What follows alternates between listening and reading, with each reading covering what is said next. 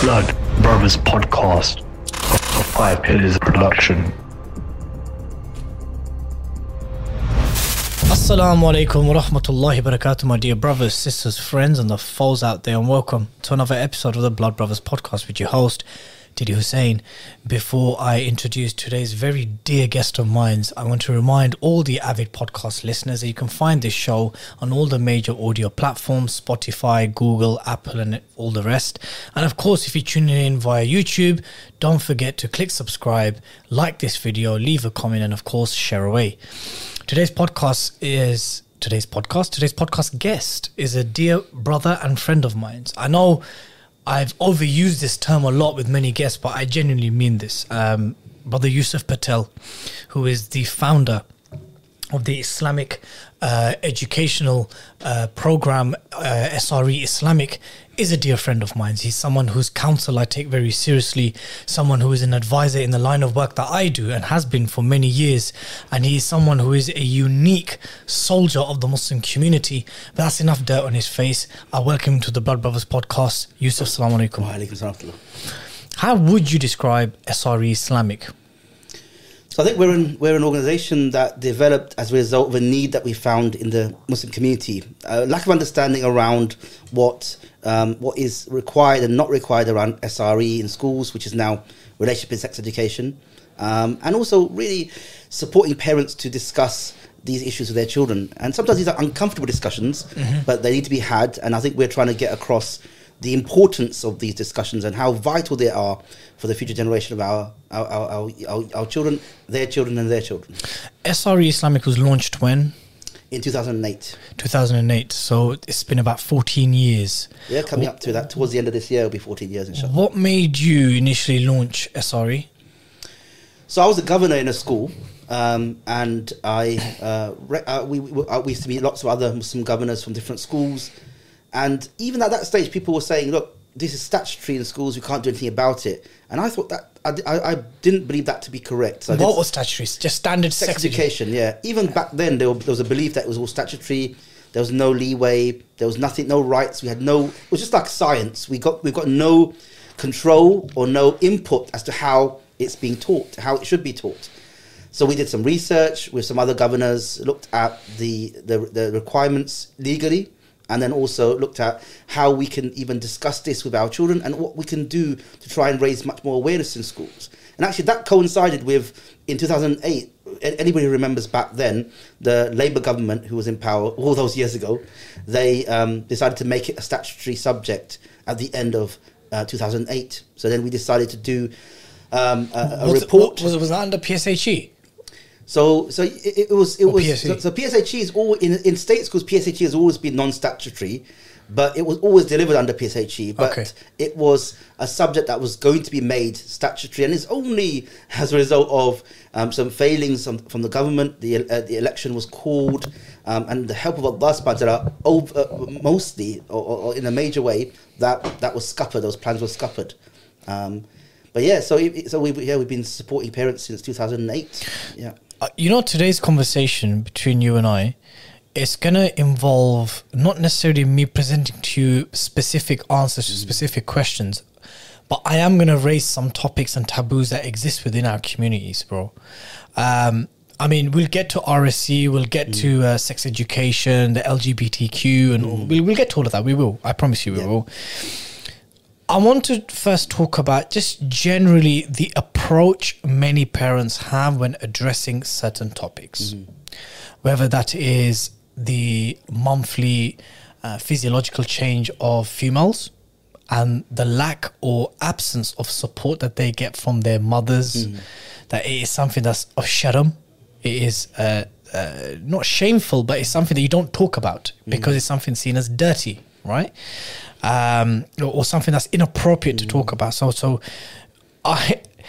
there's just too many Muslim girls who are still going into schools and are having a rude awakening when their body reacts for the first time in that way.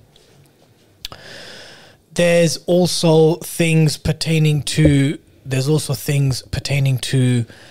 sex generally. How do babies come about, right?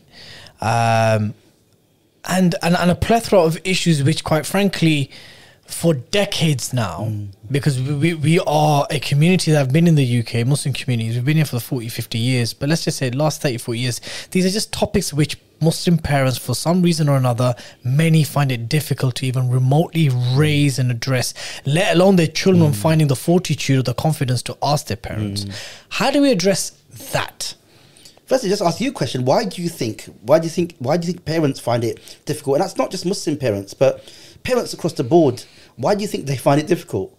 When I ask parents, they give me lots of reasons. What do you think the top reason is? I think, and again, I'm not being anti-white or racist. I think white folk have a very crude and candid way of explaining things.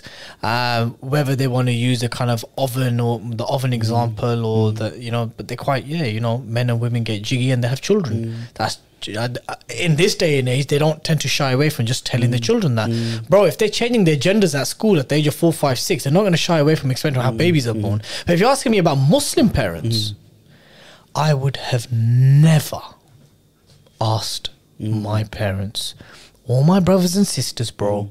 Never. I found out all those things in a year 7 or 8 science class, right? I think there's a level of misappropriated haya. I know that sounds crazy, but you know what I'm trying to say? Yeah. So there's a level of shyness and modesty that you don't talk about these things. Some Muslims, depending on where they are from the Muslim world, are far more shadid than others, right? So South Asians, I find, are very taboo centric when it comes to these kind of things. Because more than Arabs, 100, and way more than West Africans. Yeah. So Sharam, misappropriated or misplaced haya, lack of confidence in how to appropriately answer it, to look in your child's eye and talk about something like sexual intimacy or sexual intercourse or menstruation. I think that's what my answers would be. It's just awkward. And absolutely, I think in terms of as a natural course of life, our frames of reference come back to, like, when raising our own children, most of the time our frames of reference go back to our parents. So we generally fall back when we're raising our children. We fall back on, how did my parents do it? And that's what we do generally. Now, there may be some exceptions, but most of the time, that's what we fall back on. And our parents did raise us quite well, so that serves us quite well generally. But in relation to this topic, there's a huge amount of taboo to discuss this. It's like, we can't discuss this. So I say to parents, look, the reality is, the idea of sex is all around your children, everywhere they go, in society, on TV, in schools, everywhere. But the only place we choose not to discuss this is in the home, which is like the safe space, a place where we can potentially discuss it from our Islamic perspective. And that's a real shame. And so the reality is, if our children don't go to us, who are they going to? They're getting it from somewhere. They're getting some information from somewhere. What information are they getting it from our perspective? No, they're getting it from Google. They're getting it from pornography. They're getting it from all sorts of influences. But there also is, and I think we need to also talk about this, is that within our South Asian culture, that the cultural attitudes, a lot of it stems from a very colonialist approach to sex. Yeah? This is true. Because the Victorian understanding of sex and sexuality was all very much, sex is taboo, sex should not be spoken about, it's a biological, functional way, and that all of these ideas and values really are opposed to the very values and ideas that are within Islam. Yeah, the Prophet used to answer questions. He said, "Blessed are the women of Medina." When he went to Medina, the women of Medina used to come to him and ask him lots of questions about even what is allowed or not allowed sexually in the bedroom. And the Prophet would answer those questions for them, because these were in relation to, how do I live my life as a Muslim? Yeah, I get that, but that was the exceptional example of the Prophet ﷺ.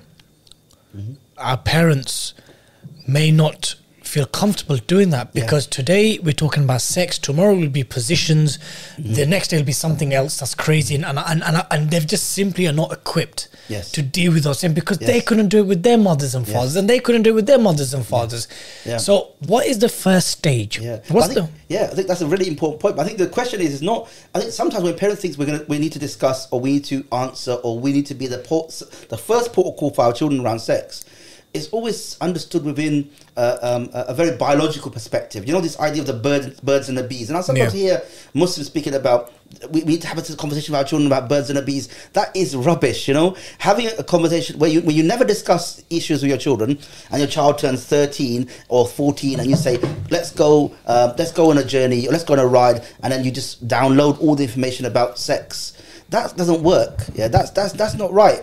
The issue is that the most important conversations you can have around sexual issues in a society which is hypersexualized is around the values perspectives around sex. That's more important than the actual issues around functionality. Yeah. So what are the values which we believe in, which underpin our understanding of relationships between men and women? That's the key point that sometimes parents need to look at as almost an operating context behind those discussions. And actually parents think, I need to discuss about the biology of sex. No. As long as we've almost raised an understanding of what are the norms within our Islamic values, what are the norms, yeah, and how does society fit into those norms. The reality is, in the society in which we live, the idea of values around sex are anything goes, really. There are very few laws which regulate how human beings should engage in sexual conduct. It's whatever you want to do, as long as as long as it's not with children, as long as it's consensual, whatever you want. Yeah. So we are living in a context where the values in society are completely at odds with our values. Okay. And so that is the starting point, not the discussion around sexual relationships. Okay, so what do we do if you happen to be a Muslim parent who don't have that value-based understanding of the Islamic framework? So if you're not living Islam, if you're not living Islam, that's a really important point, because it's like there's a saying I came across a while ago, and it exemplifies this very message. You can't give what you don't have. Fine, but you have Muslims who fear Allah, believe in Allah and His Messenger and the final day. They may not be practicing Muslims or understand Islam that deeply to have that value-based explanation to their children, where you talk about the more kind of central framework of how men and women engage with one another in public and private, and what kind of relationships Islam allows and doesn't allow. And that's the important point, because we're not saying, and I think one thing is we've got to steer away from this understanding that parents need to be perfect. Yeah, because there's a real pressure, and parents feel, look, I'm not perfect. How can I talk to my children about these issues?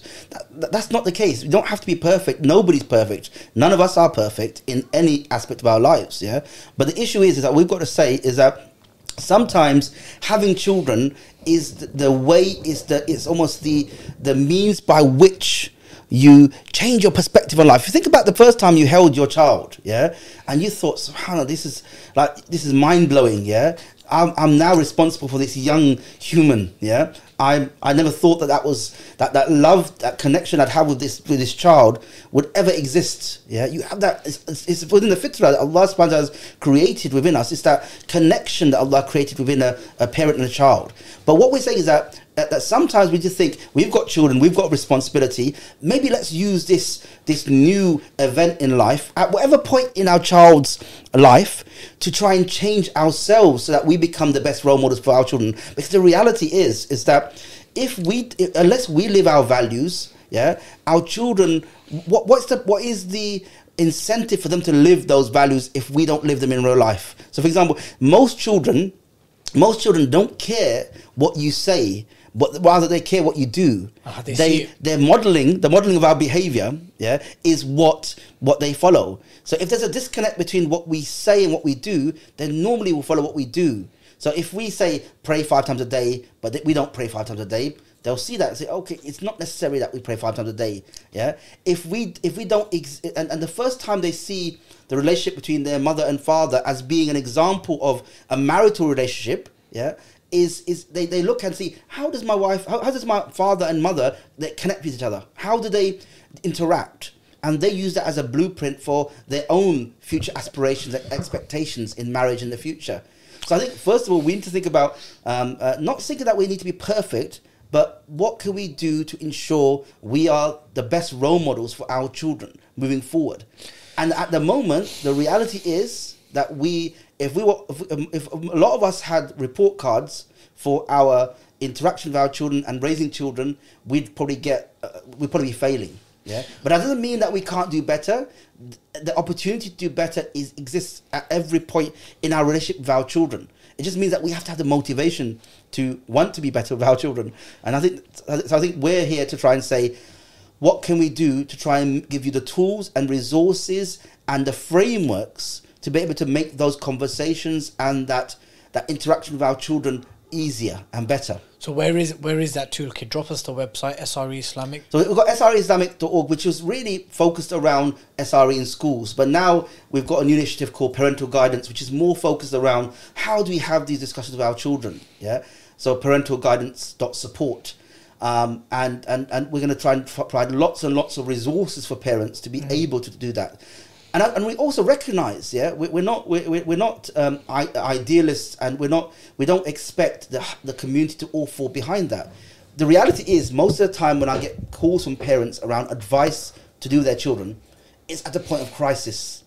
My son, like over the last year, I've had so many calls. My son says he is gay. My daughter says she's a boy. She wants to be a boy. My Real daughter talk, no longer wants to be Muslim. No. Yo. Are you actually getting those phone calls? Yeah, absolutely. Muslim parents saying their kids. And I speak to imams, and they say I'm getting those calls as well. I'm getting those calls. I met imam of a major masjid just the other day, and we were talking, and I said, look, the reality is parents don't know that we're almost sleepwalking into a crisis in our community. Can I ask you a genuine question, bro? Look. If your bachi are going into school and Imran wants to come back identifying as shagufta, but surely something's happening at home for him to think that that's okay. It can't just be what he's being indoctrinated at or being taught at school. Surely there must be something happening at home. Think about children. Children, when they're growing up, they're still developing an identity about who they are. Very impressionable. Yeah, very impressionable. Now the issue is that this, if it was the case that this idea of changing gender or changing sex or whatever you want to term it was an issue of a real issue within a real issue within a community, within any society, then you would have seen this happening 20 years ago. But it wasn't. This is a phenomenon that is literally very new, about over the last 5 or 6 years. Yeah, and in America, where all of this started. Now, people have pointed to what they call peer contagion. One girl says, I want to be a boy. Yeah. And then all the girls in her classroom say, I want to be a boy as well. The reality is that why is it that the majority of children who want to change from one gender to another is girl to boy? Why is it that there's not the same number of boys to girls that want to change? There's like a whole list of boys who want to change into girls. Why is that? What is it about a society that is putting pressure upon girls that they want to almost say, I want that pressure to be taken off of me? Yeah, society puts a huge amount of pressure upon girls to be perfect, to look perfect, to behave in a particular way, all of these examples of influencers who are female, celebrities who are female, give the impression that they are perfect. No, they're mullered. Look at, for example, all these influencers. For 1 minute of the day, they're on social media and they're on a beach. Look how perfect my life is. Yeah, my life is. I've got a relationship. I've got a life. I don't have to work. I've got it made. For the rest of that day, they are depressed out of their head. Yeah, because the reality is that their life isn't as perfect as they try and portray, because they're using their online persona to market who they are. Yeah, making money off people, and so they have to show themselves to be the perfect person. And all these girls are looking at that and saying, "Oh, how come my life isn't like that?" The pressure upon girls is immense, and a lot of girls say, "Look, I don't want to live like that." I spoke to one parent whose daughter wanted to be a boy, and when we drilled down into the reason, it was none other than the fact that, the boys in that household, very culturally Pakistani household, and it could be Gujarati, it could be Bengali, Asian household, the boys didn't lift a finger. The boys got away with everything. They would have their food made. They would not even lift their plate from the table to the sink. And all that girl, she had to do everything. She said, why is it this is not fair? Why is it that I have to do everything? My brothers don't have to do anything. So she thought that by being a boy, that would then change the dynamic. So then she would be able to do nothing. She'll be able to sit back and do nothing. Okay. And sometimes it's a cry for help. Okay. Sometimes it's a distortion of a real trauma that a child has. Okay. Yeah. And a lot of the times, it's as a result of the fact a child does not, all of the issues that we face with our children, I believe, majority of them are as a result of a child not believing that they're loved. And you may think, what do you mean? How can a child not believe that they're loved? Yeah, all parents love their children. I remember having a discussion with my daughter. And she said, look, some parents don't love their children. I said, look, most do. Okay, there's exceptional situations.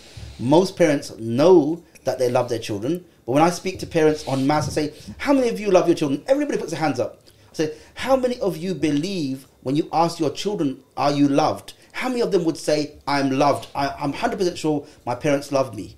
Because sometimes sometimes believing that you love your children and communicating that in a way that your children understand that are two different things. I would even say Muslims who decide to leave Islam in a very public and vocal way, it roots down to mommy daddy issues. It does, yeah. It does, absolutely. Sometimes someone said, and this is really exemplifies that. Yeah, sometimes a child who comes and says, "Look, I don't believe in God." Rather than starting to discuss with them, let's talk about the arguments about God and stuff like that. They just need a hug. They just need to show that they're loved and validated. Yeah, It's something more primal, something more basic that's lacking in their lives. When I speak to parents, I spoke to a parent during the lockdown. He said, "Look, my son said he's gay." I said, the first question I asked him was, "Tell me about your relationship with your son." Yeah, and he said, "Look, for a long time, I left the house when they were asleep, and I came back, they were still asleep. I really haven't got a good relationship with my son." Yeah, and I said, "Look, the reality is a lot of the times when children misbehave or adopt radical shifts in their life, adopting trends, it's not as a result of something that is authentically something that they want to be, or with conviction. No, there's no conviction, but it's just almost a cry for help. It's a rebellion. It's almost, I'm looking for an identity that I can't find." Yeah, and the LGBT community provides almost a ready-made community. Come and be part of us. It's cool. It's exciting. It's like everybody. It's 20 years ago, that lifestyle was seen to be, it's not very exciting. I don't want to do that. Now it's like there's a disproportionate representation, of course there is, of LGBT characters in programs, and none of them are the villains. None of them are bad people. Never. They're all really nice people. They're the best people. And so people want to be like them. We'll get to the Rainbow Lobby very shortly at some point in the podcast. I guess I want to push back and perhaps play a bit of a devil's advocate here. Yeah. A non-Muslim liberal who's pro-LGBTQ would say, well, hold on, Yusuf Diddy. Sounds like a lot of insecurities you guys have. Yeah. What you guys live in a secular non-Muslim country, right? What's wrong with the children being taught that they live in a society, they live in a country where there's going to be family setups that have two dads, two mums, a dad and someone who identifies as a guitar, or a mum and someone who identifies as a fridge. What's it to you? This is a society, this is a country which your children are being raised in. What's your problem? Yeah, I think there's a difference between children being taught that we live in a society where people have different value systems, people believe in different things. But the problem is, a lot of the times in schools, it's not discussed in that factual way. Yeah, that boy has two fathers. It's not discussed in that factual way. Now, take into account that he doesn't really have two fathers in the sense of they're not really his two fathers. They're just two people who've had a relationship, who've adopted that child, or they're not both biologically related to that child. Take that all out of the equation. You're saying it's not being taught from an impartial. It's taught in a very imposing way, values imposing way. Like, for example, it's almost, children are being told. When I speak to parents, children are being told, "Wouldn't you like to have two dads? Would you like to have two mums? Isn't that great?" Yeah. Or a girl is being told, "Look, if you want to be a boy, there's nothing wrong with that. It's really good. Be your true self. Yeah, you do you." I speak to my wife all the time. You do you. And this phrase, I really hate it. You do you. What Yeah. does that mean? They've been doing themselves for too long. That's You why it's do resulted you. in What this. does you do you mean? Yeah, it's hard. You be your true self. Yeah. And even this idea of be the best version of yourself. Yeah, and a lot of Muslims use that. I hate these terms. Mm-hmm. These terms are very much. They very much come from a very liberal perspective that says to people that what we believe in values are universal. Yeah, and they're not universal. They're not neutral or universal. They're definitely not neutral. They come from a very specific belief about life, a very distinct worldview that we don't believe in. But what we say to schools, and I spoke to a head teacher who were having problems. I said, look, as long as you discuss these issues in a very factual way, but also say there are different views around this in society. Some people believe these relationships are morally acceptable, and some people don't. Legally, a man can marry a man and a woman can marry a woman. That's a legal, factual perspective.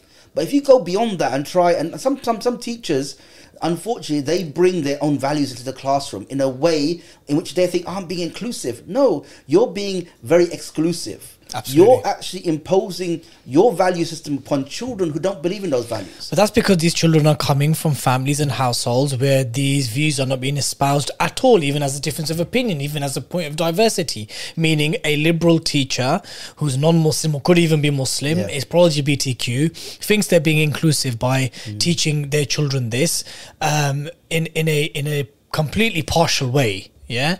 But they would argue, and I've had some teachers argue this, well, hold on, we're dealing with 80-90% children from Muslim households who believe that homosexuals should be thrown off buildings, quite frankly. So I think we have a duty here to tell them that it's okay to have two dads, or it's okay to have two mums, or it's okay to do X, Y, and Z, because we are dealing with children who are coming from households that believe homosexual acts are a sin, and the people who first committed it were punished severely by God. So we have a duty now to tell them that, by the way, guys, if this is what you're being taught in your mosques and your madrasas, which isn't even happening, by the way, which isn't even happening, because I remember Piers Morgan tried to say that to me, because that's not happening, But the thing is, they have, these. But they'd argue that. First of all, liberals, just to talk about that, but liberals have a very strange perspective about what happens in our mosques and our communities. 100%. They presume to know what's happening there, because they're the font of all wisdom. Of course. A white liberal, they believe their understanding of life is the perfect way of life. They are supremacists. They believe that their way of life is far superior to any other way of life. They believe that we are uncivilized, as all the whole Ukraine discussion has proved. They believe we're uncivilized. They believe that we need to be civilized, and we only become civilized once we adopt their value system and their values perspectives. But the problem is that what we say is that in schools, as in society, there are supposed to be 9 protected characteristics. This is of one the, of those this is of the Equalities Act. Equalities Act. One of those is sexual orientation, and another one is faith and belief. How do you grapple with those 2 protected identities in the case of Birmingham? When they haven't managed. The reality is, and most people say, when I speak to people from other communities like Christians as well, they will say, and rightly, there's plenty of evidence for that although the law provides an equal footing for all those protected characteristics, the reality is, when they're applied, there's a hierarchy. There's a real hierarchy. I was speaking to some parents who said, look, we've got 50% of Muslim children in that school. There's one family that comes from an LGBT background, and because that one family, so much provisions and that's right. Focusment, and then so the parents. So when the parents said to the school, look, we understand that that obviously you've got to protect that child from discrimination. Anything, there's nothing happening to that child that needs to be dealt with anyway. But the reality is that if parents are saying that this discussion is too soon, beyond the factual discussion, if you're going beyond that just to accommodate one family, then where is the equality there? Why is it that you're taking that one perspective above our perspectives? And then when it came to that discussion, she said, no, it's not a numbers game. So conveniently, when they were doing a survey, it's a numbers game because surveys are about numbers. Of course. But when it comes to that argument, it's not a numbers game. The reality is that we're not working on an evil playing field, where the rules are equally applied to everybody. The rules are stacked against us, and we've got to push back against that. Now, the only way that these equalities can be adjudicated, where in practical life, when our rights have been taken away, is going to be in a court of law. That's the only place. And even then, we're skeptical about whether a court will actually be fair when it comes to brown people against white people, because we know very clearly the judiciary is not colorblind. They don't really adjudicate fairly. Bro, there's a two-tier justice system. There is, I mean, absolutely. we don't have to faff about and beat around the bush, my brother, man. So what I'm saying is that although there's an equality in the way this act should be applied, in reality it's not. And the only way it's going to be resolved is in the court. But the court is not really going to be the place where we get... we actually need white Christians to push this case, and to be the face of that sort of a case, not really brown Muslims. Okay. Yeah? I'm gonna get to the alliances aspect of it. Look, I know that someone's going to complain to Impress about this podcast, just like they complained about my vlog outside the cave of Lut alayhi salam. Yeah. And we had to give our $2 grant back to them, right? So I'm going to choose my words very carefully. Why... Have you ever taken time, Yusuf, to see the chronology of this movement and this lobby and how they became as powerful and influential as they are now? Have you ever spent time to... You know, one thing I want to say before I go into that is that, this lobby isn't as powerful as we maybe think they are. Then how are they But made it they to have- all the mainstream outlets, all the mainstream shops? How have they got everyone donning the rainbow flag? Yes. How have they got Netflix, Because, all the programs? There's How? a number of issues here. One is that the idea of equality, sexual equality, chimes very much with the liberal perspective in which this society is founded. The only thing that was ever holding this society back, as in the concept of utilitarianism, to maximize your... The only thing that was holding this society back was the Christian values. Those values that were saying, no, this is morally unacceptable. Yeah. Now, to all intents and purposes, those Christian values don't exist anymore. Not even the Tory party, which was once founded upon an idea of family values, believes in those anymore. 100%. Yeah? So there's nothing stopping society from moving forward and recognizing those values. Then why would you want the Christians to be the front face of this then? I'm saying that there are a minority of Christians who still believe in these values. Yeah, but them man have got female vicars and stuff, bro. They've got gay vicars and but gay even, I think we fathers. need to recognize, even for example, look at the Church of England, for example. The Church of England, there is like a big schism within the Church of England. There are the people who are the majority actually of the Church of England who believe in being progressive, being wishy-washy, that we don't want to moralize about things like who people sleep with. Rather, we want to talk about things like food banks, and we want to talk about things which are acceptable. And then on the other wing of the Church of England, there are the evangelicals, who are a very vocal minority within the church, who believe that we still got to believe in that marriage is an important part of God's teachings, and that we got to still do everything to protect that. We got to protect children in schools, and so there is a schism there. Now, the reality is I say that the majority of the time, Muslims are on their own in this fight, because the number of Christians who believe in our perspective on this is minor. Even Archbishop of Canterbury won't care less what we believe in. Similarly, even within the Catholic Church, which was generally our ally in this fight, now the Catholic Church is moving forward. Even the Pope is saying things which, like, how can you believe that anymore? How can you believe? Why you become so liberal in relation to issues around sexuality? So the issues the reality is we are on our own on some of these arguments, but there are still alliances that can be had with some certain sections of different communities who we can still work with. Are all children being targeted, or are Muslim children specifically being targeted, do you think? I think it's not. Okay, let me rephrase it. It's not a coincidence. Okay, in certain areas where there's large proportions of Muslim children, they're rolling out these. They're pushing this much more. Pushing this out much more to children, because look, the reality is that there's a belief that most people have accepted publicly these different lifestyles and these different ways of living. And the only people who are still holding out are the Muslims. Now, me and you, they can't change us. We can't teach an old dog new tricks. So Never me.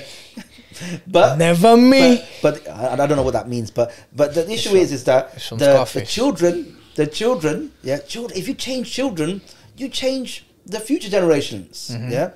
And you change the way, like for example, about 15 years ago, there was a poll that was done around people believing in homosexuality in the Muslim community. Or what is your view? The question was, what is your view on homosexuality? Most people said it's a sin. Like 99.9% said it was a sin.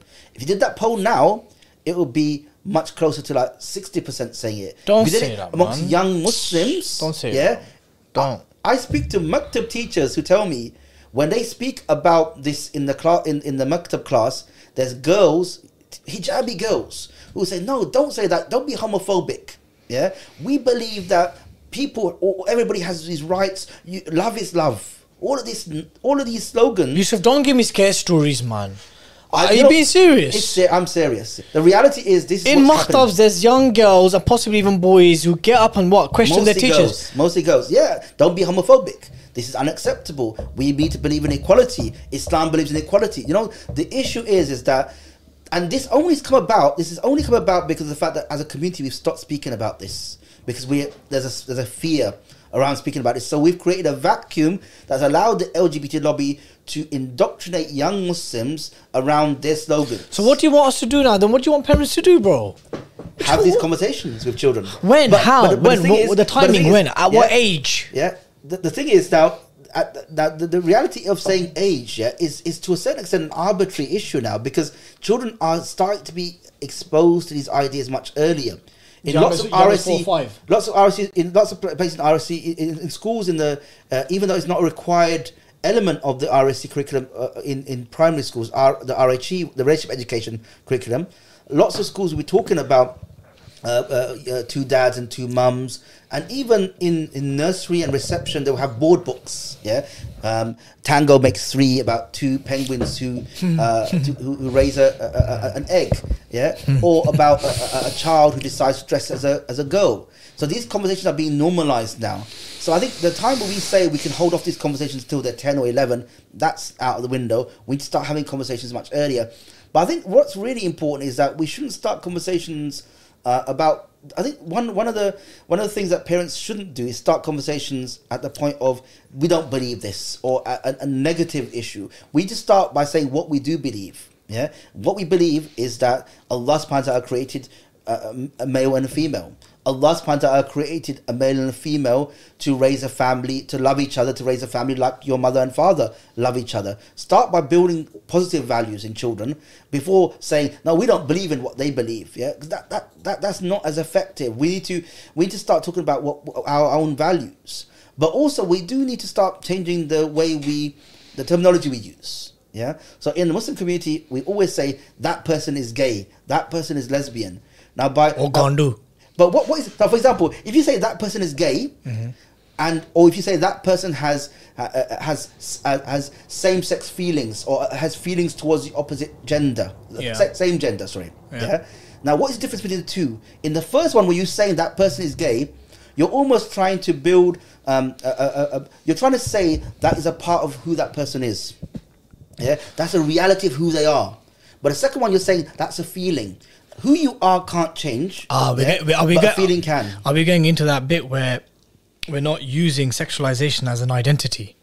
Is that what you're trying to say? Well, these are identities. We need to acknowledge their identities. Yeah, but they're made up identities. Yeah, that people have. That you know, across the history of Western civilization, these convenient labels have been used to understand sexuality in a way which does not conform to an organic understanding of human behavior. And are you saying that's not normative in our tradition? No, for example, why is there a man who is attracted to another man? That's a gay man. Mm-hmm. A man who's attracted to a blonde woman. What's the term for that person? There's nothing for that term. What's the term for the person? A man who's attracted to a black woman. A white man who's attracted to a black woman. No, there's not there. Why is that? Why is a certain label... Thirsty? Why is a certain label being used to define the relationship, sexual relationship between two people, but not other two people? As in to define literally that person as gay, but there's nothing to define. These are arbitrary labels. Yeah, there's about 150 different. So what's the purpose of it then? What's the purpose of moving away from that in terms of language? Yes. This person's gay, she's a lesbian. Okay, so let's look at it from the practical perspective. One is, imagine a young Muslim, Yeah. a young Muslim man, yeah, young boy, yeah, Yeah. he starts to have feelings for another boy, yeah, and somebody says, "Oh, you're gay." Now that almost concretizes, yeah. This is what if Salman Buck's watching, he loves that term. Yeah, and actually, I'm really sad that I'm really not happy that I'm using that term. Yeah. Okay, on this podcast as well, you did I know, it. sorry. So it basically it solidifies. It solidifies something which is more liquid. Like, for example, if you say to somebody that person is gay, then that almost we're born like that. That's who I am. If you said you have a feeling can change. 100%. Yeah? A feeling doesn't have to be acted upon.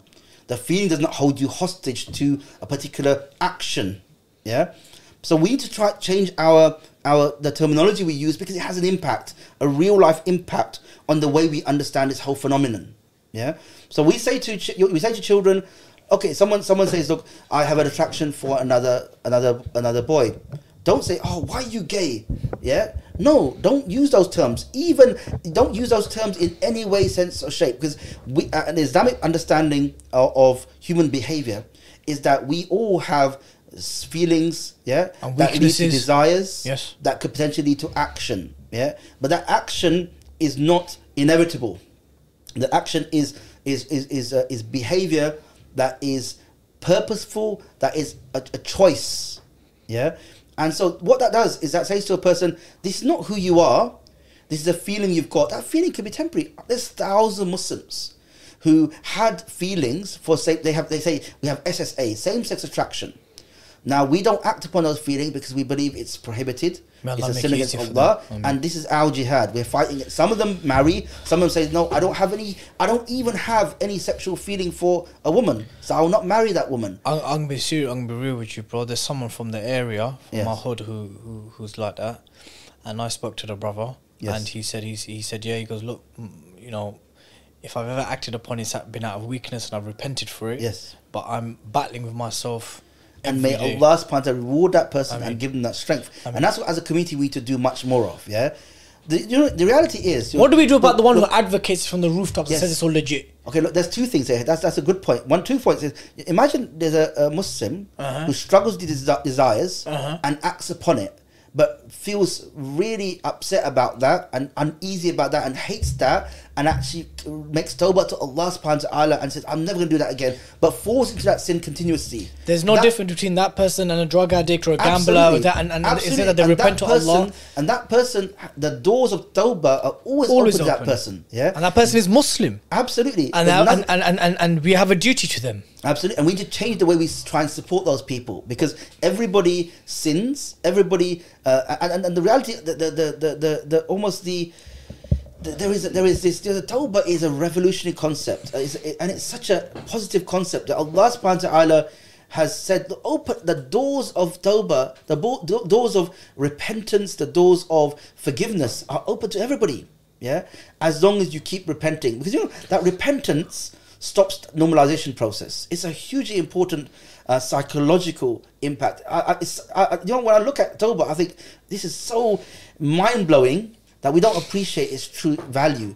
But the one, for example, who says, I have this desire and I'm going to try and ensure that I twist the text to meet my desires, yeah, that person no longer going to do tawbah because they don't see anything wrong with that action.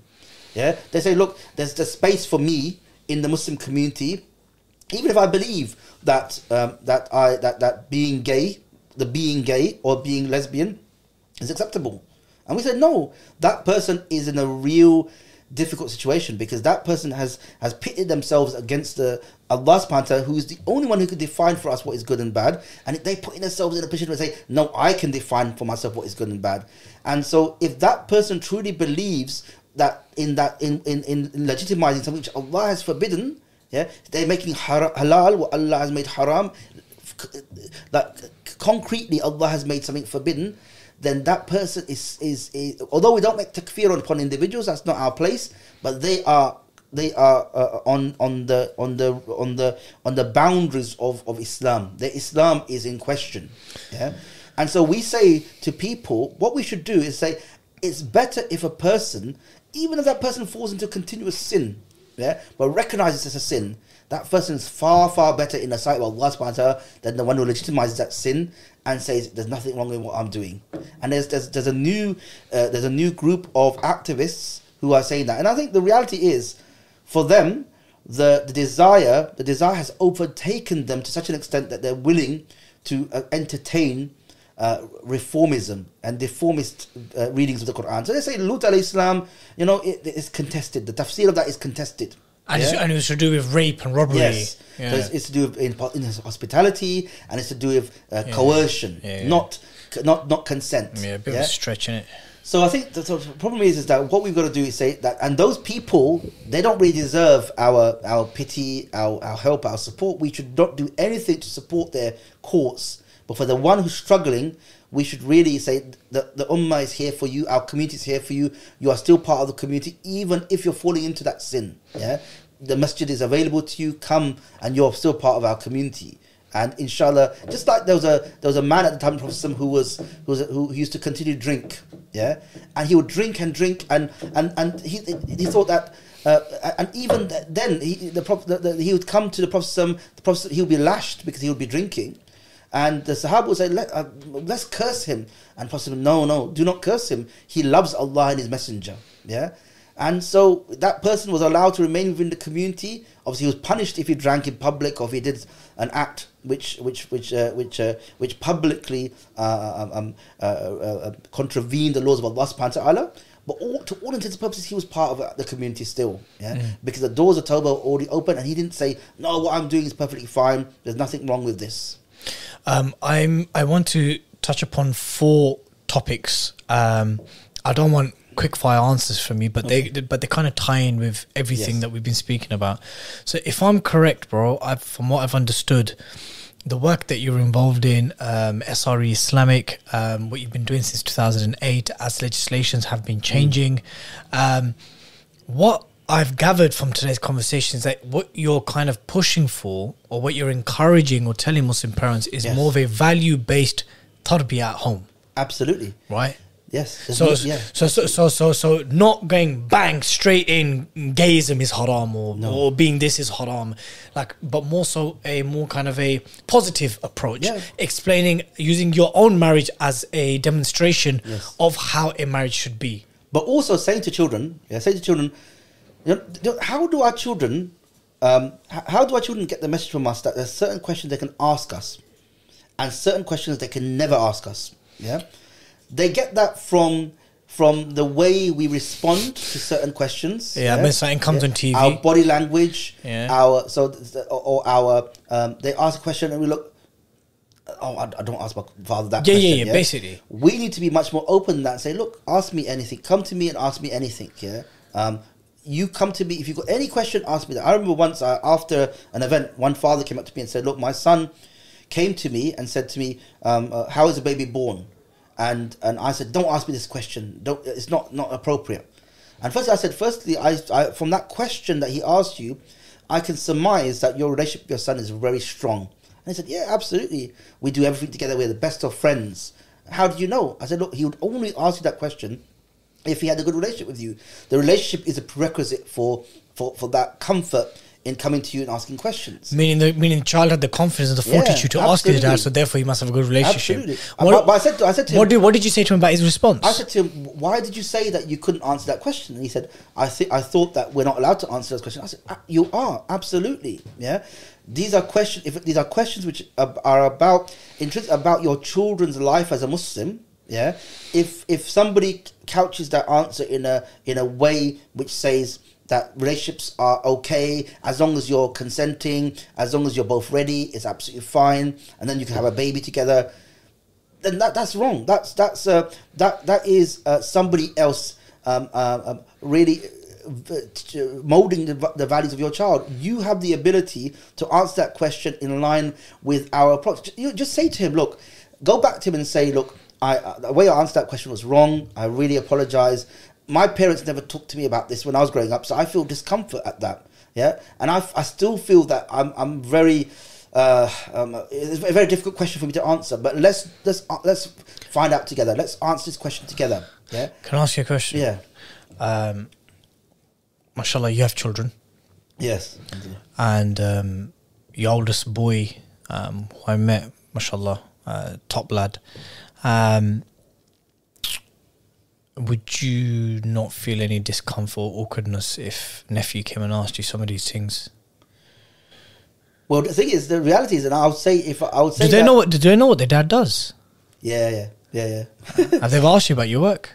Well, my son's been to some of my, when I do event like seminar, like workshops with children and parents. My son's come. And has he asked you questions about them? Yeah. But the issue is, the thing is, and I think it's easier for me because that's the context in which I operate. But the thing is, the reality is that even if you feel discomfort, that's fine. That's not the problem. Yeah, you can feel discomfort, and that's perfectly natural. Yeah, given the fact that in our community these things are still taboo. Mm-hmm. Yeah, I remember when I do events at masjids and it's about SRE, sometimes the announcements, either they'll mumble the word sex or they won't even mention it. Yeah, because they're still like, no, we can't mention that. Yeah, or the elders will be unhappy if we mention this word. You know how he said, the SEX word is like a hot one, isn't it? Yeah. It's always been hot. Yes. But the thing is, as I said, look, the issue is that our children should. The bottom line is, if our children don't come to us, who are they going to? Where are they getting their answers from? And how are these shaping their understanding about their future relationships? The reality is, a lot of Muslim youth are growing up and their understanding about future sexual relationships is as a result of pornography.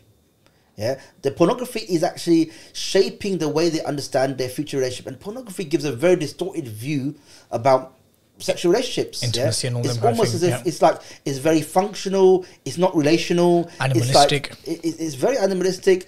And I sometimes speak to people where they say, my children grown up. They went to like a Muslim marriage event. And they were going around speaking to different people, and the young men were asking them, "Can you send us a picture?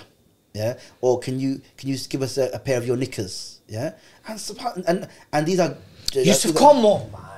You're not being serious, bro. Are you saying that this well, happens? grown men, Yeah. what, we're going into Muslim link up, like marital link up, Yeah. the matrimonial link up events, Yeah. and they're asking sisters them kind of things. Yeah, because the reality is, if your only understanding beast. about sexual relationship is from pornography, then these sort of things are quite normal, isn't it? In general culture, people send certain pics, people send naked selfies, this whole thing. This is something that happens. Sexting, them kind of pics, the rhyming pics, and them kind of things. So this is quite natural within the culture in which we live. This is normalized within programs people watch on TV. And so why wouldn't it be something that people, unless people are told, look, this is not appropriate, like where would they find out that this is not an appropriate thing to do? No, but what? Is it assumed that this is not appropriate? No, but what I'm saying is that, okay, fine, I'm not even saying that those things don't exist and brothers don't have randy deviant fetishes and all them kind of things. I'm not saying that doesn't exist. I'm saying that someone actually went and did that in a Muslim matrimonial event. Yeah, it happened. His jaws should have been spinning, bro. You can't say that. How do you say that for another believing woman, bro? Yeah. That's disgusting. But the thing is, look, you're saying that we shouldn't be surprised by that. I'm not saying we shouldn't be. We should always be surprised by that. But anything which is behavior which displeases Allah, this should be an issue of surprise. And like this is like we've almost failed as a community to deal with this. But the thing is, how is it that young man, beard, Muslim family, prays 5 times a day, why is it that is the way he feels that he should communicate with with girls? Okay, let's not even go into pornography, bro. There's so many lighter versions of that which can make you communicate that's how a relationship should be. Yeah. That's how intimacy should manifest. Right? Yeah. You don't even have to go into the deep pornography of it. Absolutely. It's around us, from advertising that's to right. marketing to popular sports, wherever it may be. Wherever it is, it's everywhere. If you need to refill. Wow, man. I don't. I'm just. Well, I'm shocked that you're shocked. No, I'm shocked. I'm shocked that a practicing brother that could do such a thing. Yeah. I'm not saying that randy deviant fetishes don't exist. That's been entirely shaped and molded around ideas and implementations that are not from our tradition and our religion. Yes. I accept that. Yes. I accept that can happen to the best of men, right? Because we are a product of our societies. Absolutely. I'm saying that someone had the fortitude to go and think that was acceptable in a matrimonial event. That's what's shocking me. Not that he had those views. It's that he voiced those views. But do you think, yeah, and as it's not, so the boy does this, do you think that boy who asked that is asked that so often that everybody said no? No, or yeah. Do you think some girls would have said, actually, yeah, I'll send you a picture? Yeah, that's why. Because the reality is that I our guess young man. children It's are growing horrible, up man. It's in an environment where these things are so normalized that when somebody does it and responds in that way, they don't blink. They don't blink. They don't think this is normal. Normalized. The reality is what you said before is that we're products of our society, and I think sometimes we don't acknowledge that often enough. No, we All are. of us are. No, we are. All of us are. I don't care how we. We're shaped by that. The way we drive on the streets, yeah. The way we, like, for example, somebody could be very like, yeah, I'll let people go. After a while, you're within a system which says actually you don't let people go. You need to get to where you need to get to. I have a famous line where when people do that, go play Good Samaritan on your own time. But I was very compassionate on the roads before. That's mad how you just use that example. You change that. You're changed based upon the reality which you're in. That's true, bro. Yeah, the operating culture within a society has an impact on us, and sometimes we don't acknowledge that. Yeah, and we need to acknowledge that much more. Yeah, how is the society shaping us, either good or bad? Yeah, and I think we need to ask ourselves these questions in a much more clearer way. But the thing is, the reality is, if our children are growing up without a clear understanding or the demarcation lines of how do you behave in different contexts, within an Islamic understanding, how do children know that? They don't know that unless we see them model that behavior, or we tell our children this is how we behave. Yeah. Now imagine a generation of children who are growing up on pornography, now engaging in marital relationships. Yeah. A lot of situations come to the ulama or to the imams or to Muslim counselors. The boy has been watching pornography for years. Now in a marital relationship, he's no longer satisfied because that one woman is no longer giving him the satisfaction. Because he's got access to hundreds. Yes. Yeah. This is vanilla. That. Absolutely. So the issue is that we need to start thinking about that. There's organizations out there now helping brothers and even sisters trying to escape pornography addiction. It's becoming a bigger issue. So I think what we're going to say is that, and we don't blame young people. We failed our young people. We failed them. Yeah, and we need to do much more in educating them about what we believe in as Muslims. But we need to model that, and we need to bring to light to them how do we engage in this reality rather than taking from the society in which we live and taking the values of society in which we live.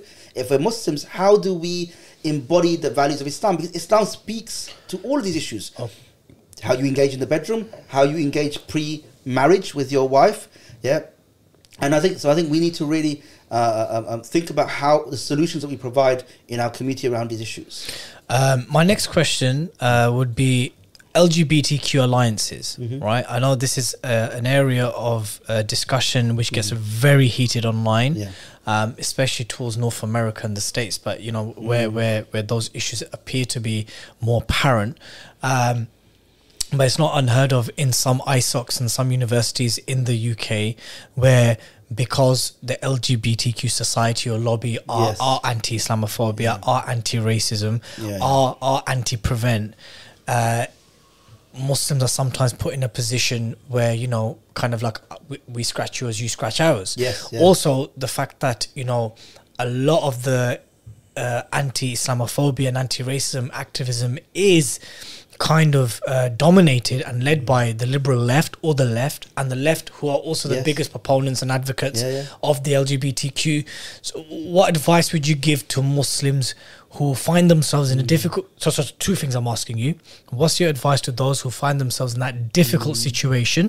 where they're having to be made as well. So, for example, as an ISOC, you've been approached by your LGBTQ society or something of that persuasion, and they say, hey guys, you know, we're anti-prevent, we're anti-racism, we're anti-Islamophobia. What are you saying? Are you anti-LGBTQ as well? And will you raise the flags and do these kind of things? So those who are in the difficult situation, and those who think it's okay, and if it is okay, what circumstances can it ever be okay to ally yourselves with the LGBTQ groups, societies, lobbies, figures? See, in origin, the Islamic principle is that you can as long as you agree upon a particular issue, a value which Islam agrees upon, you can have an alliance with non-Muslims on that issue, like Hilf al-Fudur, for example, where an issue arose that was in line with the values of Islam that Prophet subscribed to, and that was absolutely fine. But we also need to recognize that what are the potential consequences of alliances and what messages it send to our community. So, for example, the Stop the War movement, over since the Iraq War onwards, that almost opened a road, a way in which young Muslims got involved in activism through that, and they adopted until Syria happened. Yeah, and then kind of contradictions came out, and then. But even then, we still see a big movement of Muslims who are still supportive of the left. Of course, absolutely. And once you, for example, and the thing is that if, for example, somebody from the LGBT community says, "Look, I'm supportive of you about Islamophobia, around Prevent, Palestine, all of these issues. I'm really supportive of all of these issues." Now, if that relationship becomes quid pro quo, like Trump would say, if that becomes like you give me something and I'll if we give you something, you give us something back in return, then that's a problem. Because imagine if another society came to the Islamic society and said, "Look, we believe in all these things. We'll support you in that, as long as you, for example, support us, because we want to extend the opening hours of the bar, and we want to, it closes at 11, but we've been told that if we get a widespread support from communities across the board, then we can have it open until 1.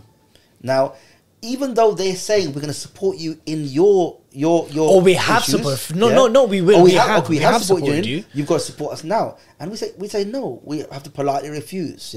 We've got certain values and some red lines that we can't cross. And if that alliance involves us supporting you in an action which Allah subhanahu wa ta'ala considers a sin, then we can't do that. It's almost like, imagine if the meat-eating society were to ask the vegetarian society to support them in their call for meat across the campus. Now, there would never be that the meat society would not say to the vegetarian society, "You have to do this." It would be unreasonable to expect them to go against their values. So why do they do it then? Why are Islamic societies and Muslim groups and activists and institutions approached by pro-LGBTQ groups and lobbies? Why, if it's a case of meat love carnivores and vegans, then why are they approached, and why are some Muslims succumbing to it? Because the fact is, I think that the understanding of activism hasn't been set from the correct perspective. Their rules of engagement are not clear from the outset. If they would say to this group, "Okay, look, we support you. We can work together. We understand you as human beings. We recognize that we can work together on a whole host of issues, but we have some red lines." Just like we don't expect you to come to our dawah store and take part in our dawah to non-Muslims because you don't believe in our religious perspectives. Similarly, we can't accept relationships that fall outside of marriage between a man and a woman. How would you counter with one of the argumentations that's come from the States by a couple of prominent du'at and Islamic thinkers or Muslim thinkers, is that, hey, fighting for the rights and the equality of people to have these type of family setups or relationships under a secular law is not the same as endorsing or agreeing with their particular lifestyle or their sexual choices. That just because as Muslims we are advocating for them to have equal rights or to live safely and freely without harm or not to be discriminated towards, is not the same as us saying that those kind of relationships are allowed. We can say that they're abhorrent, they're un-Islamic, it's haram, it's sinful, all those things, but we can still fight and advocate for their equality, for their rights, and for them not to be discriminated.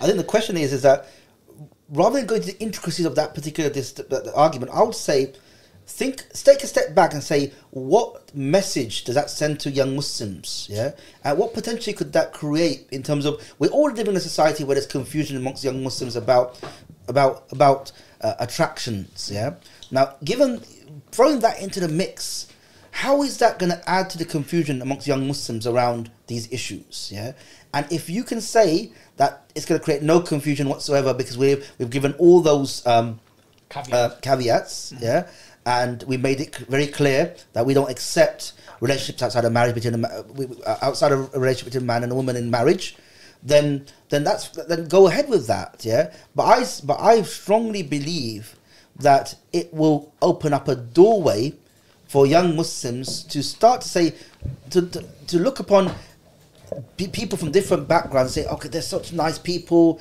then associate with them, and then say, actually, what's wrong with being like that? Yeah, that proximity builds sympathy, which inevitably can shift into something that goes beyond what you envisioned in the beginning. That's like, for example, the way idol worshipping started. Idol worshipping started by a sincere attempt to renovate noble men. And then over time that got changed.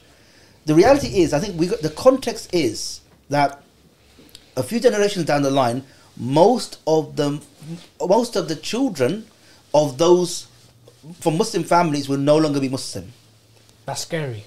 Because the reality is, the longer a generation exists in any society, those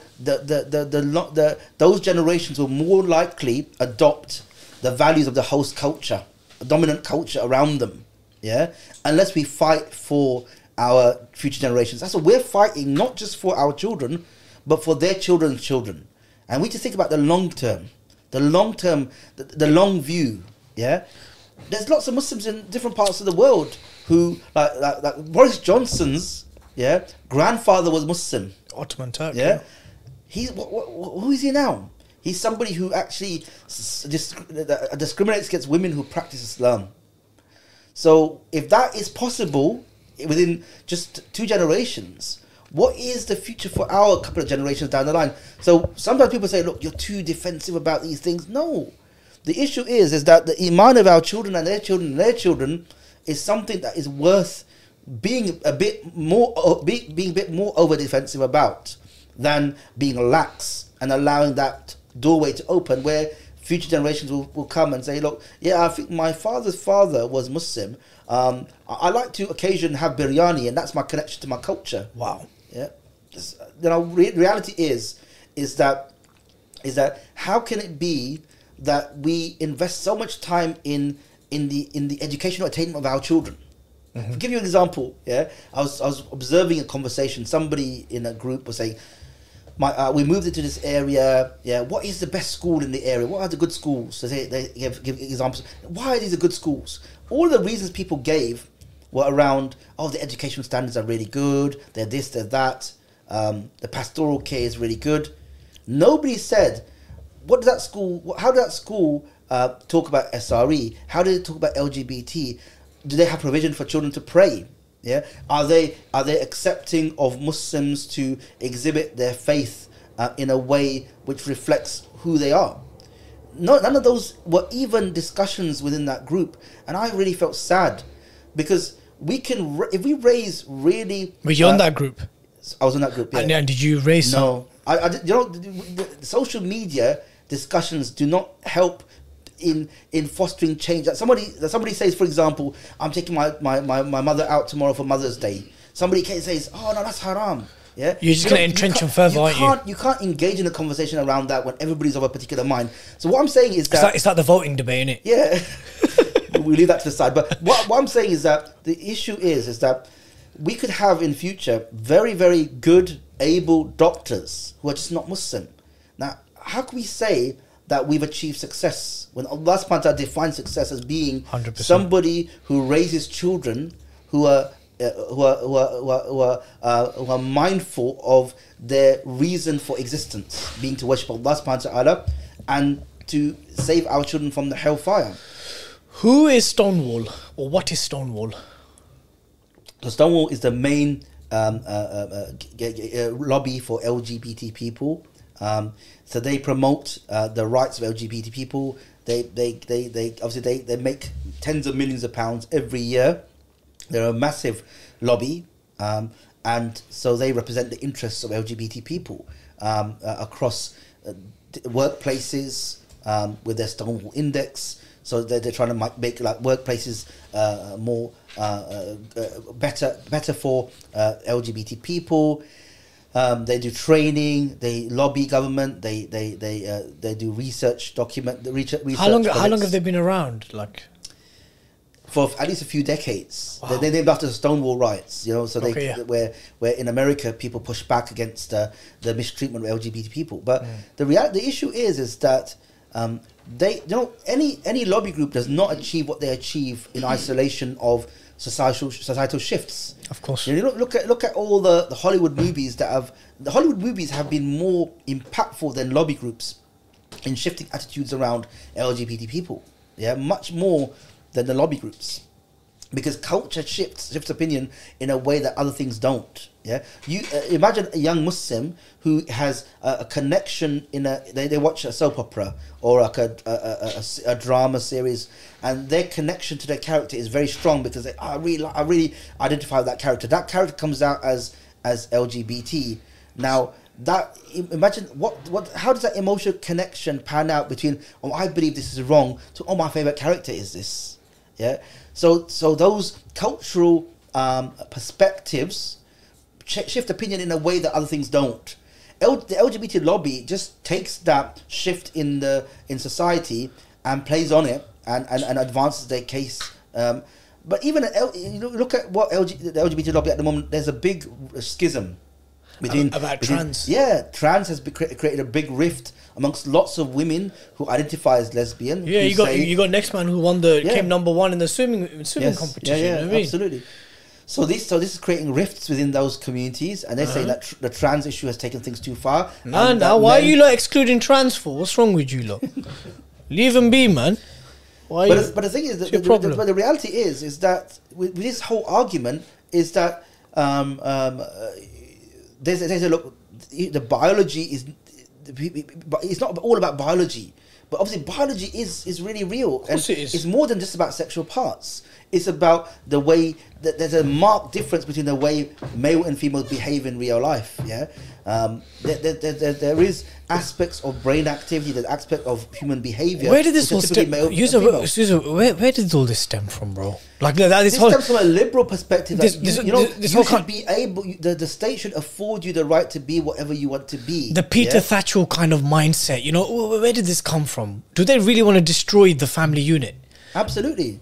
They believe they believe that the family they co-opted they worked with feminists and others to say that we need to destroy the patriarchy. Family units oppressive structures. Family units, faith are all our enemies. We've got to break all those institutions to allow us to live a life where we can live as accepted people in society. And I completely understand their perspective. If you identified as LGBT, you'd want to live in a society where all the institutions and the cultural space was open to you living the life that you want to live, isn't it? So it's like saying, I sometimes see Muslim parents saying, Stonewall, why are you doing this? No, the issue is it's almost asking, of course they're going to do it. Yeah, of course. Yeah.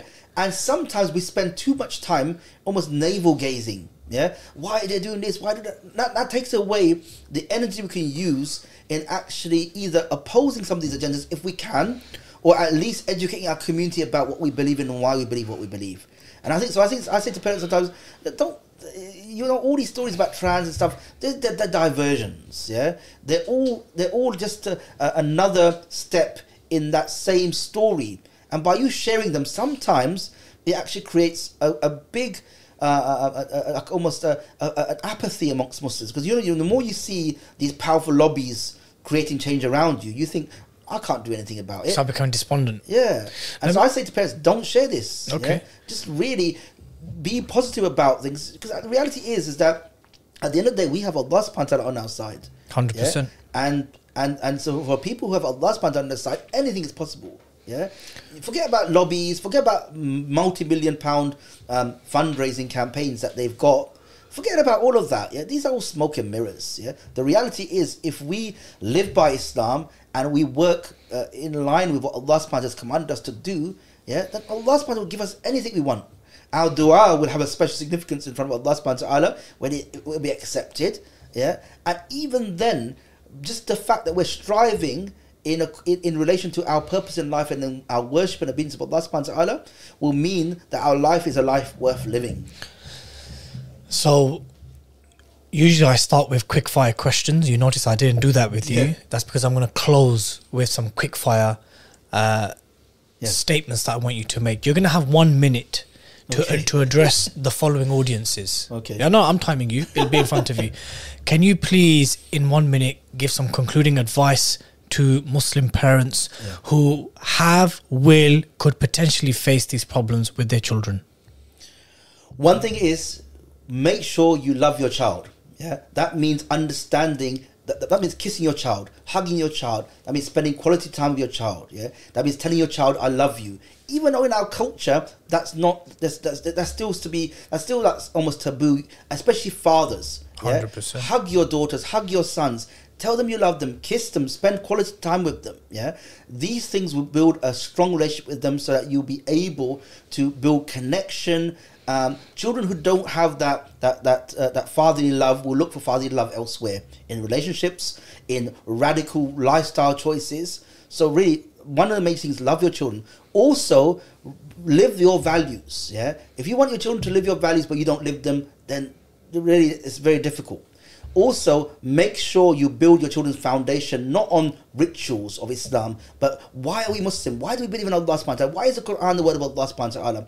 Build it upon some firm foundations. I like it.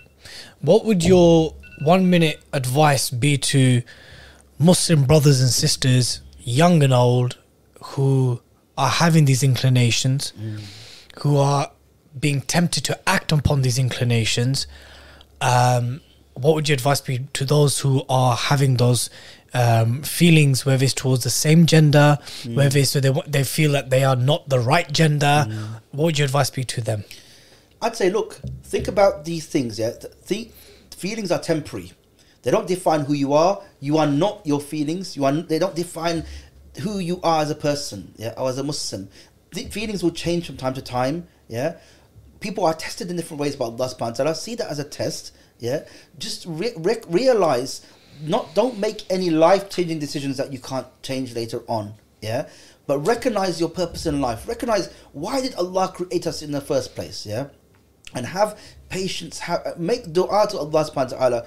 Build your personal connection with Allah subhanahu wa ta'ala by asking Him in dua. Sometimes we don't talk about dua enough.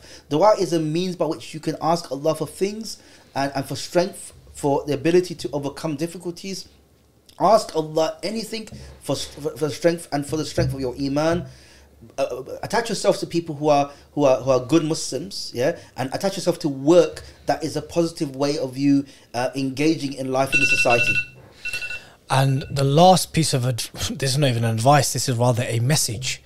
What would your message be to the LGBTQ lobby who feel that Muslims are not doing enough to make their children understand or appreciate or acknowledge their way of life, their sexual lifestyle choices, how they identify with themselves, whether they see themselves as neutral allies or whether they see themselves as Muslims and practicing Muslims as an obstacle to their world order, their world view? What would your message be to those people? I say, look, we've got no antagonism towards you as a community. We don't want to destroy you as a community.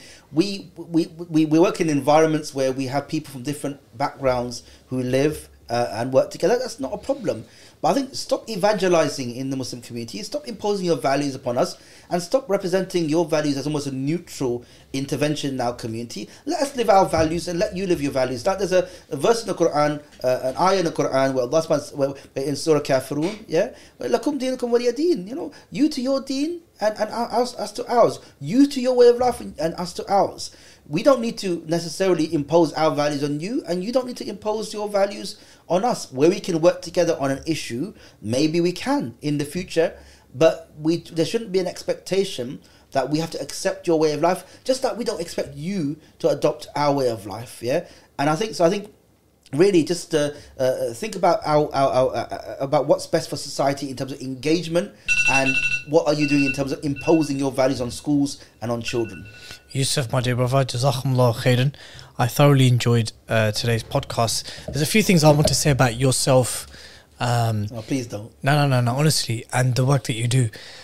My dear brother, I know that the work that you're doing is sometimes it's a very lonely place. I mean, we were together just about 2-3 weeks ago when we went to that Uyghur cafe, which I'll never forget. You're never going to play that down, is it? No, but you know, we were driving about in East, and you know when you look at projects, like I would regard 5 Pillars as an organisation to be bigger than SRE. Absolutely. And there are many organisations that are bigger than 5 Pillars. And I guess in certain lines of work and da'wah and activism, it can get really, really, really lonely. Whether that's in terms of funding, whether that's in terms of meaningful engagement, whether that means in terms of platform and, you know, Muslim institutions and so forth coming together, giving the support beyond just lip service. I just want to say I think you're doing a fantastic job, bro. And I think that you are truly an exemplary person who is truly committed to a cause which will no doubt, and has already, based on this conversation, has already affected our children and will no doubt affect the future of our children's iman. And brothers and sisters, whether this podcast is released in Ramadan or straight after Ramadan, I want you all to go to sreislamic.org and parentalguidance.support. Is there a donation link on SRE Islamic's website? Yes. I want you all to give generously. I want you all to, in fact, if you were a donor of 5 Pillars, I'm even happy for you to stop donating to us and start donating to SRE Islamic. I said don't do that. No, but I'm happy to do that, because there's certain causes, bro, that, you know, quite frankly, I think it would be better invested, right?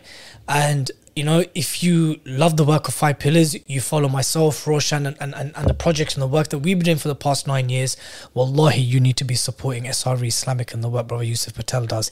I know his journey, and I know the work that he's been doing is very lonely. And let me tell you something, when times and environments get lonely, brothers and sisters, you come close to quitting. It happens. Shaitan comes to you. Have you ever come close to just quitting and just giving up? All the time. Yeah. But I think the reality is, look, I speak to parents, yeah, and I see what they're going through, and that anything I can do just to support them in even a small way. And actually, one thing I really say is that I really feel the dua of people. Yeah, the reality is that I'm an imperfect person. I'm an imperfect parent. There's so much things I can do better in my own life, but I feel the dua of people. You know, it's like when someone's asleep and other people that you've helped are making dua for you. I feel that impact of that dua, and that's what sustains me. Yeah? Alhamdulillah, that's what I see. People, strangers, making dua for me. Someone says, "Look, I heard what you did. I made dua for you," and I think, Subhanallah, that is priceless. That care and that love. And that support, I think that's what really keeps me going. Because I recognise that it's that dua, inshallah, that will be something that will help me in this dunya and in the akhirah. And I ask anybody, please continue to make dua for me and for my strength and for my istiqamah upon this path, inshallah. Jazakallah khair, my dear brother.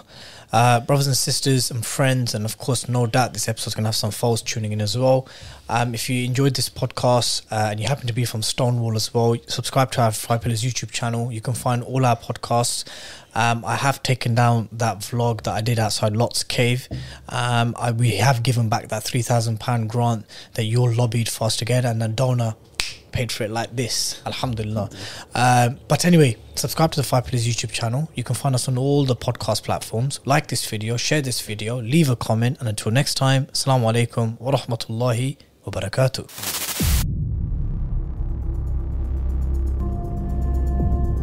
Blood Brothers podcast, a Five Pillars production.